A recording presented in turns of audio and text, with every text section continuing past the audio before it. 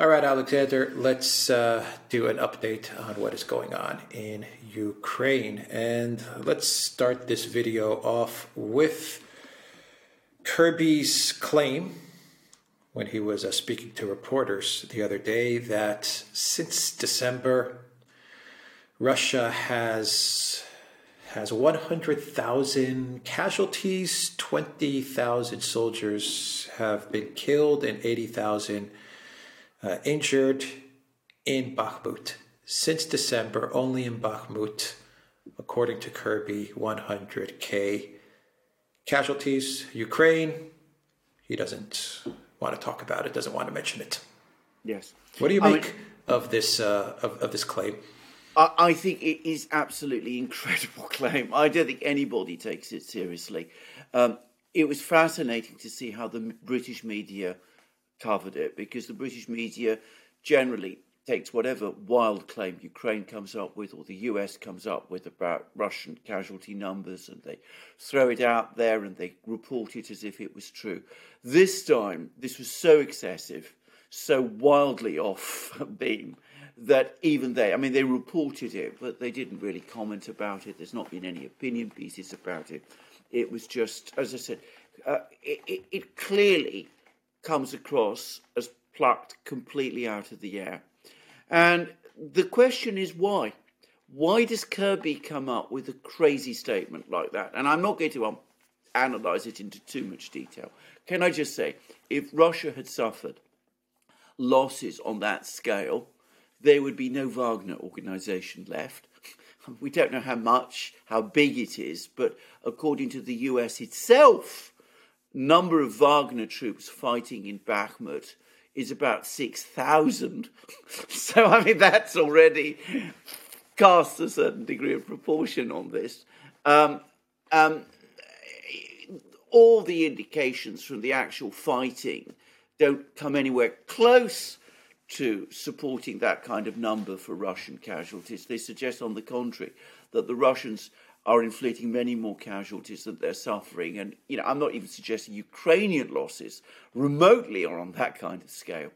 And over and atop and beyond that, we have the British media, the BBC and Media Zone, doing surveys of casualties in Russia. And, if there were losses of this kind, they would surely have spotted them. And last but not least, we would have had protests about it in Russia, of which we have seen no evidence. So why does Kirby come up with this crazy statement? I think there's two reasons. One is the one that Zero Hedge is referring to today, that it looks like the last small area of Bakhmut, just about 1.5 kilometres in scale apparently, is about to be captured. The Ukrainians tried to mount some kind of a counterattack yesterday. It doesn't seem to have achieved very much. So Kirby may be trying to downplay the significance of the loss of Bakhmut, making out that, the Russians, they've captured Bakhmut, but they've suffered all these tens of thousands of losses capturing the place.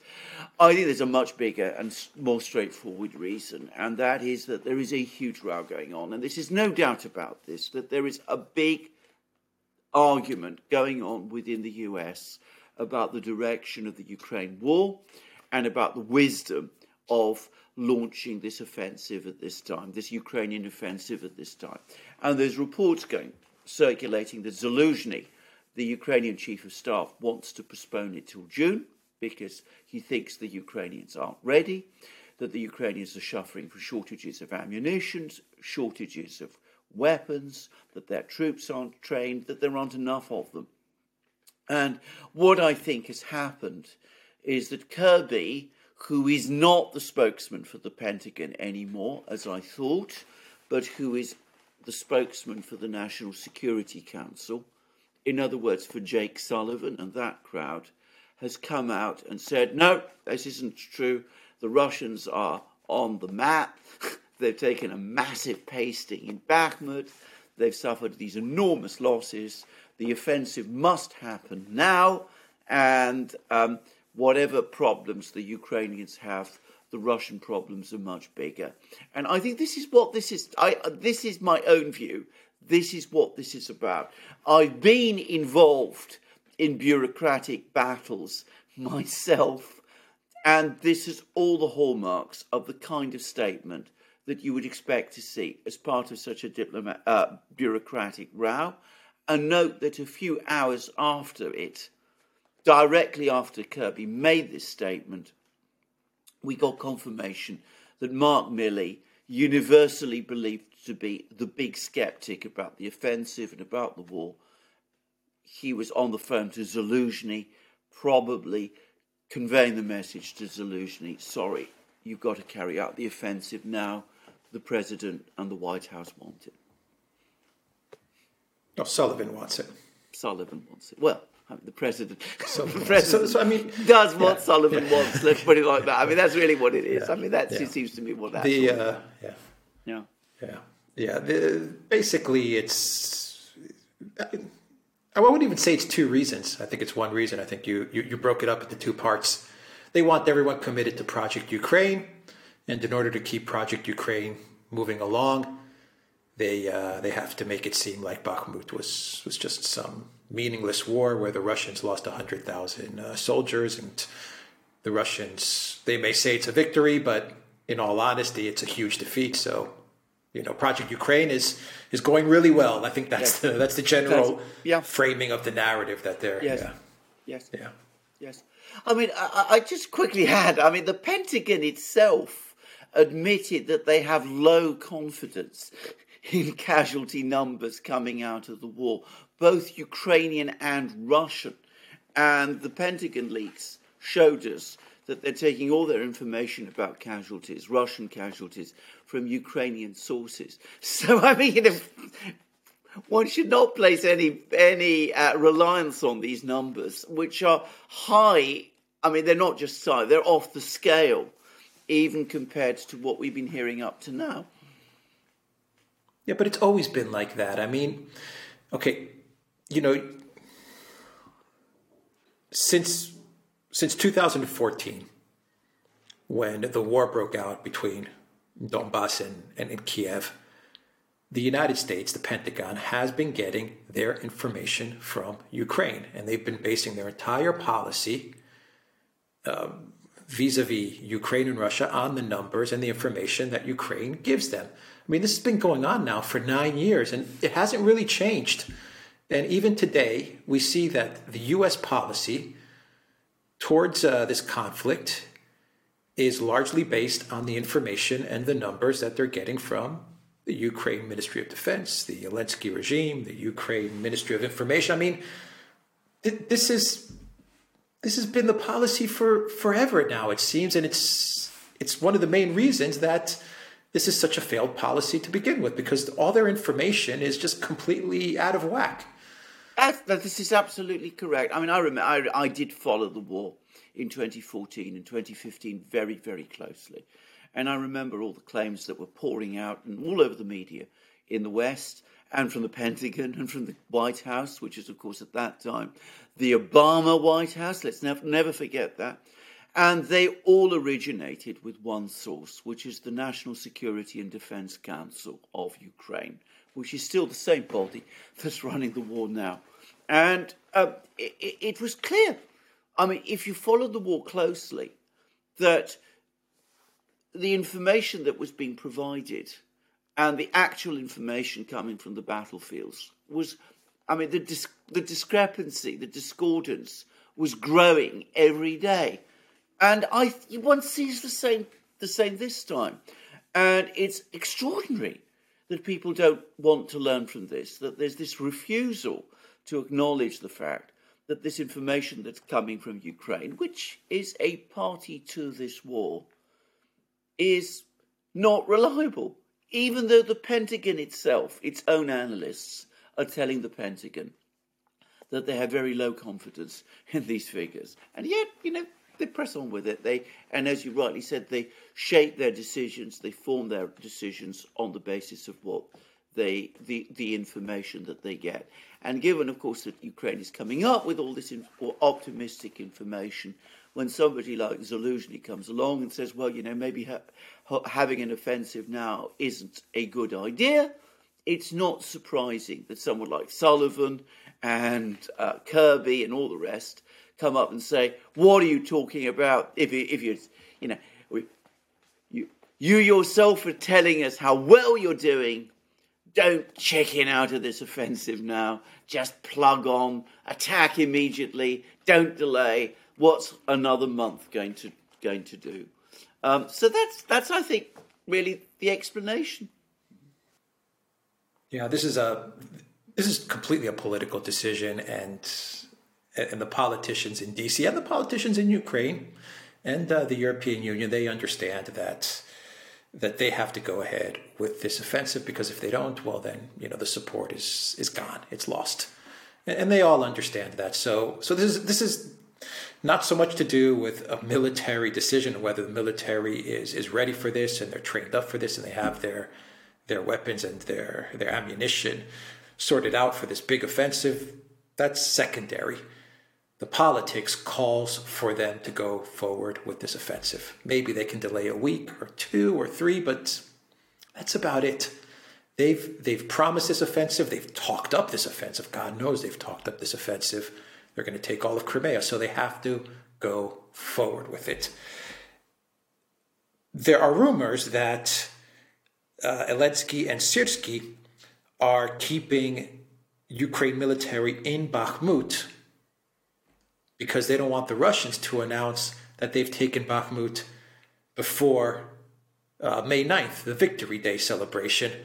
I think that shows, if this is true, I think that shows how obsessed they are with the media side of things as well. And that's why they're holding on to 3-4 buildings or 2-3 blocks or whatever they're holding on to.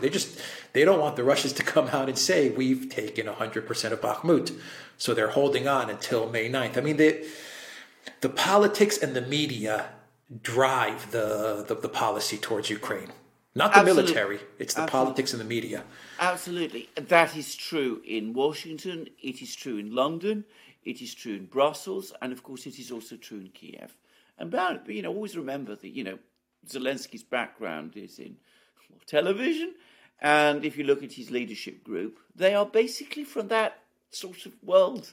From them, it is entirely about this. It is, Bakhmut is the Alamo, if you like, or Thermopylae or whatever. You have to defend it. And at the same time, you've got to spoil Russia's holiday on the 9th of May. And you also launch all these pinprick attacks all over the place. You derail a train here. You attack a fuel dump there. You do all of these things. You spin them. You make them sound like they're great victories, which, of course, they're not. They're not even pinpricks. These are insignificant, purposeless actions. I mean, that fuel dump that was blown up by a drone in Sevastopol. I've seen the film of this. Now, I'm not an expert in assessing this, but you could actually see it was a relatively limited area where this fire was. This isn't a huge oil depot. It's not going to have any bearing on the conduct of the war. When it creates a big blaze, you have the pictures of the derailed train. You can spin all of that. You can make it look like you're on the attack, when in fact you're not. And it was very strange how, on the day when that fire was going on in Sevastopol, this was the day when the Russians were launching a big missile strike. There was massive damage apparently done to Ukrainian facilities in Pavlograd. We don't have the full details, and maybe the Russians are overstating things, but surely an awful lot more damage was done in those strikes. But of course, we're not talking about that. We're talking about this fire and this oil dump in Sevastopol. Then we talk about the derailed train. It's all exactly as you said. It's a media operation. On the Russian side, and this is, it's the opposite to the point of an extreme. They decide everything, as far as I can see, on military, on the basis of military logic and military intentions. And they tell us very little, and they explain very, very little indeed. So the result is that, we get two wars being fought in completely different ways by the two sides. And obviously the Ukrainians make all the headlines, but perhaps the Russians make the gains. But of course that doesn't really get reported in the same way. Yeah, you could tell from Kirby's comment that he is also very, very obsessed with territorial gains. I mean, he says in his comment that he made that Russia has only made incremental territorial gains, and he actually says, I want to stress the word incremental. You can see that, Russia is fighting a war of attrition, and they're looking to demilitarize Ukraine, which means that they want to get rid of soldiers. That's their focus, is to eliminate combatants. But the collective West, the Pentagon, and Ukraine, because of the Pentagon, they're obsessed with taking over land. They want that map to show the land going from red to blue. They want to see the map moving and showing them taking over various territory, even if the territory is empty. Yes. They don't care, because for them, it's what people can see. They can see this map changing colors, and I guess in their minds, if that map is changing colors, well then they're going to get the money and the weapons that they ask for. Yes, I mean you're absolutely correct about this. I mean I noticed that thing. I mean talking about incremental gains, not talking about Ukrainian losses. I wonder whether he even has a number actually for Ukrainian losses. He's not talking about them because he doesn't actually know what they are. I wonder if he cares. Well, indeed, does he actually care? You may be absolutely right. But what was interesting, very interesting about that, is exactly what you said, because he harps on incremental losses. And remember, he talks to the White House for the National Security Council, not for the uniformed military anymore, even though he has a military. He was an admiral, I believe. But what makes it so interesting is that even the Pentagon, even the media in the West now admit that this is a war of attrition, that the Russians are fighting it in that kind of a way. But Kirby and the sort of narrative spinners just won't acknowledge that. They know it's a war of attrition, but they won't draw the conclusions from this, that, if you take a few 30 kilometers here or there, it doesn't ultimately matter if you're losing tanks, losing machines, if your ammunition is running out faster than you can replace it. Whereas the other side can do so. By the way, just in the last hour or so, there's been reports that the Russians have had a big television conference. Shoigu was in charge. He was talking again about the fact that ammunition there is now being replaced. The Russian forces have ammunition. The Russian forces are being supplied with this, that, and the other. He maybe not, maybe he's spinning too, but it does give you a sense of the different emphasis. He's not talking about territory. He's talking about numbers, whereas in the West, Kirby is talking about territory. And really, when it comes to Ukraine, he's not talking about numbers at all.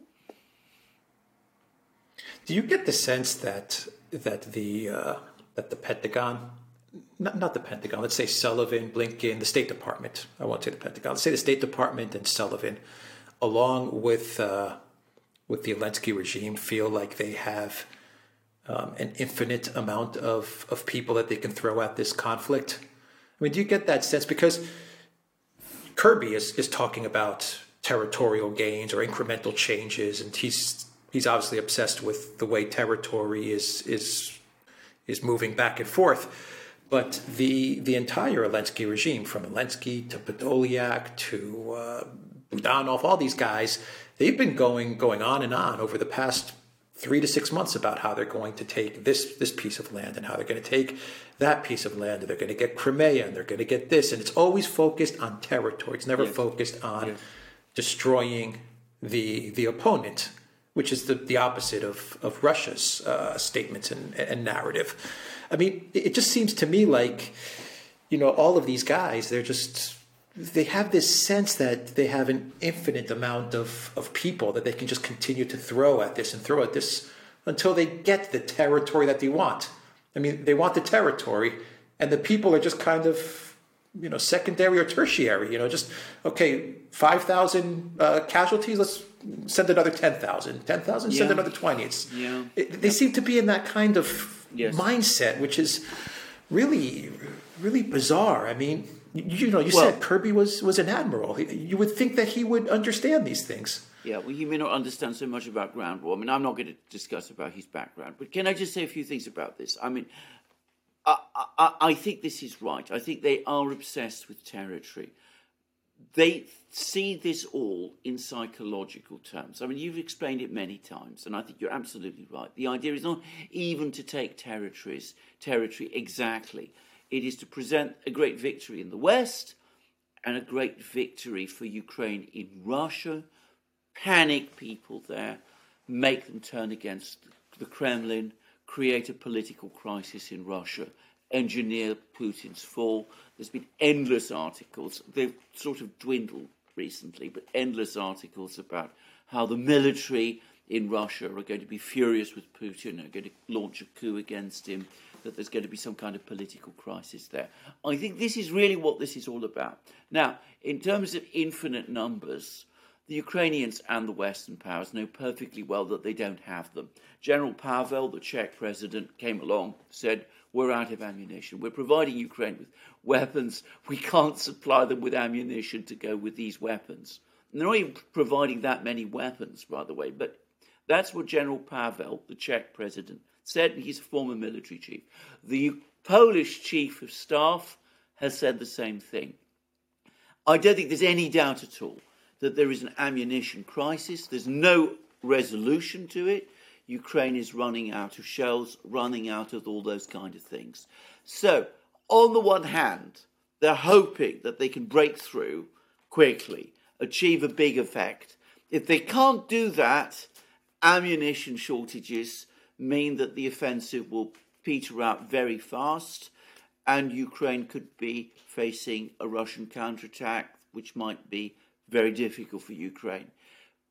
So that's the objective reality. But if you are Sullivan, if you are in the White House, perhaps you do have that other card up your sleeve, the infinite numbers, only the numbers are not going to be Ukrainian anymore. They might be Polish. And I'm afraid that is increasingly looking like where we're heading. There's more and more reports now coming from Western Ukraine, for example, that people have been told there that the Poles are going to come to the rescue. So that could be the ultimate agenda that we're going to be see play out. The Polish-Ukrainian Commonwealth recreated, and the Polish army now thrown into this abyss to replace the Ukrainian one. By the way, we've had some numbers about Ukrainian losses which come from the Russian side. Somebody has tabulated Ukrainian equipment losses as claimed by the Russian Defense Ministry. And it looks as if far and away the heaviest losses in equipment suffered by Ukraine were suffered in March last year. That was when Ukraine lost most of its tanks, most of its armoured vehicles, most of its artillery, most of everything, basically. So then it was re-equipped up to a certain level in the spring and summer and went on the offensive, as we know. In the autumn, it suffered massive losses all over again, not on the scale of March. It doesn't look as if whatever losses it suffers this time can be replaced in that same way.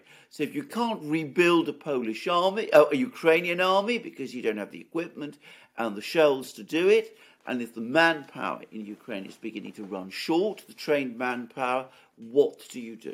You replace that Ukrainian army with a Polish one and hope that this time you get a different result. Yeah, but the people of Poland have to go along with this, and I don't know, it's one thing to support them, to support Ukraine in Poland, and you're not a party to the war. At least that's the mantra, that's the narrative, right? You're supporting Ukraine, but you're not a party to the war, and it's a whole different thing to be a party to the war. And it's going to be a part of the war outside of NATO. That's my understanding. If Poland is pushed into this conflict, it's going to be Poland being pushed into this conflict without NATO having Poland's back, or at least an Article 5 situation. Yes.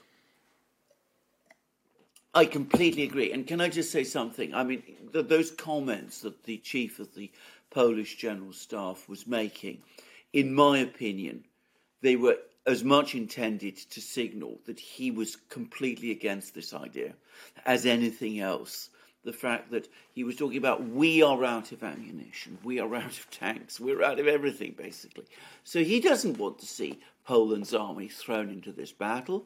And as you rightly say, I think many people in Poland have supported Ukraine because they have strong feelings about Russia, which are understandable, given the past. A lot of people in Poland are already sceptical and worried if the Polish army marches into battle in Ukraine against Russia. Well, at that point, frankly, I think the mood in Poland will change. And in fact, I'm sure it will. I think the way that Russia's been fighting the war will change. I think they'll fight a very different war against Ukraine than they would against Poland, and I think it would be quite shocking for Poland and for NATO and the collective West when they see Russia having to go at Poland. That they're going to understand that the Russians were moving very, very, very carefully against Ukraine, and it's going to show. Yes, I agree with that. I completely agree with that. I just wonder if they understand all of this. I wonder if Poland or the collective West understands all this, because I think they've also been trapped in a narrative of Russia is losing, Russia's going slow because they're losing, the Russian military is incompetent, the Russian military has made no territorial gains, oh, look at the Russian military, they've been exposed as a third-rate military. I mean, you know, I think a lot of people in the collective West, leadership and media, they've also fallen for this narrative without understanding the reasons why Russia has been fighting the war they've been fighting. They actually believe that the Russian military is going to be easy. It'll be easy for Poland. Well, indeed, they'll absolutely. Just walk in there and it'll be easy, yeah. Yeah, I think that's exactly what they think. I think they think, you know, the Polish military is far better than the Russian. It can easily take on the Russians. And, of course, it's quite different. Again, there was a very interesting statement given to the House Armed Services Committee by the US general who's in charge of US ground forces in Europe. And he clearly doesn't think that. Cavoli. Yeah. He said, look, the Russian army is somewhat diminished, but it's actually bigger now than it was at the start of the war. Their air force is intact. Their navy is intact. We see them more active than we've ever seen them in terms of naval operations. Again, my impression was that he was trying to talk these dangerous ideas down. But you're absolutely right. I don't think people in Washington, in the White House at least, want to listen. Yeah, it reminds me of the whole, you know, Russia's a gas station masquerading as a country. That's what all of this reminds me of. That now it's, you know, Russia's a third-rate military. Look at how they've been fighting against Ukraine, and they've been, you know, just stumbling along in this conflict. So it's going to be a cakewalk for Poland to stroll into the west of Ukraine and just roll right over the Russian military. They're boxing themselves into the same narrative that the whole economics shock and awe sanctions were promising to deliver. I'm afraid you're right. I'm afraid you're right. And, you know, the danger is that there's some people in Poland who are going to believe that, at least within the Polish government. Notice that General Pavel in the Czech Republic, you know, utterly committed to NATO and the West as he is, but someone with a military background who was formerly a member of the Czech Communist Party, by the way, and served in the Czech military during the Cold War. He doesn't appear to think that. He's also, as far as I can see, trying to warn people that this is an extremely dangerous policy that some people in Washington and Brussels want to follow. But, you know, it looks like where it's going. All right, we'll leave it there. theduran.locals.com. We are on Rumble, Rockfin, Odyssey, BitChute, and Telegram. And go to the Duran shop, 10% off. Use the code GOODDAY. Take care.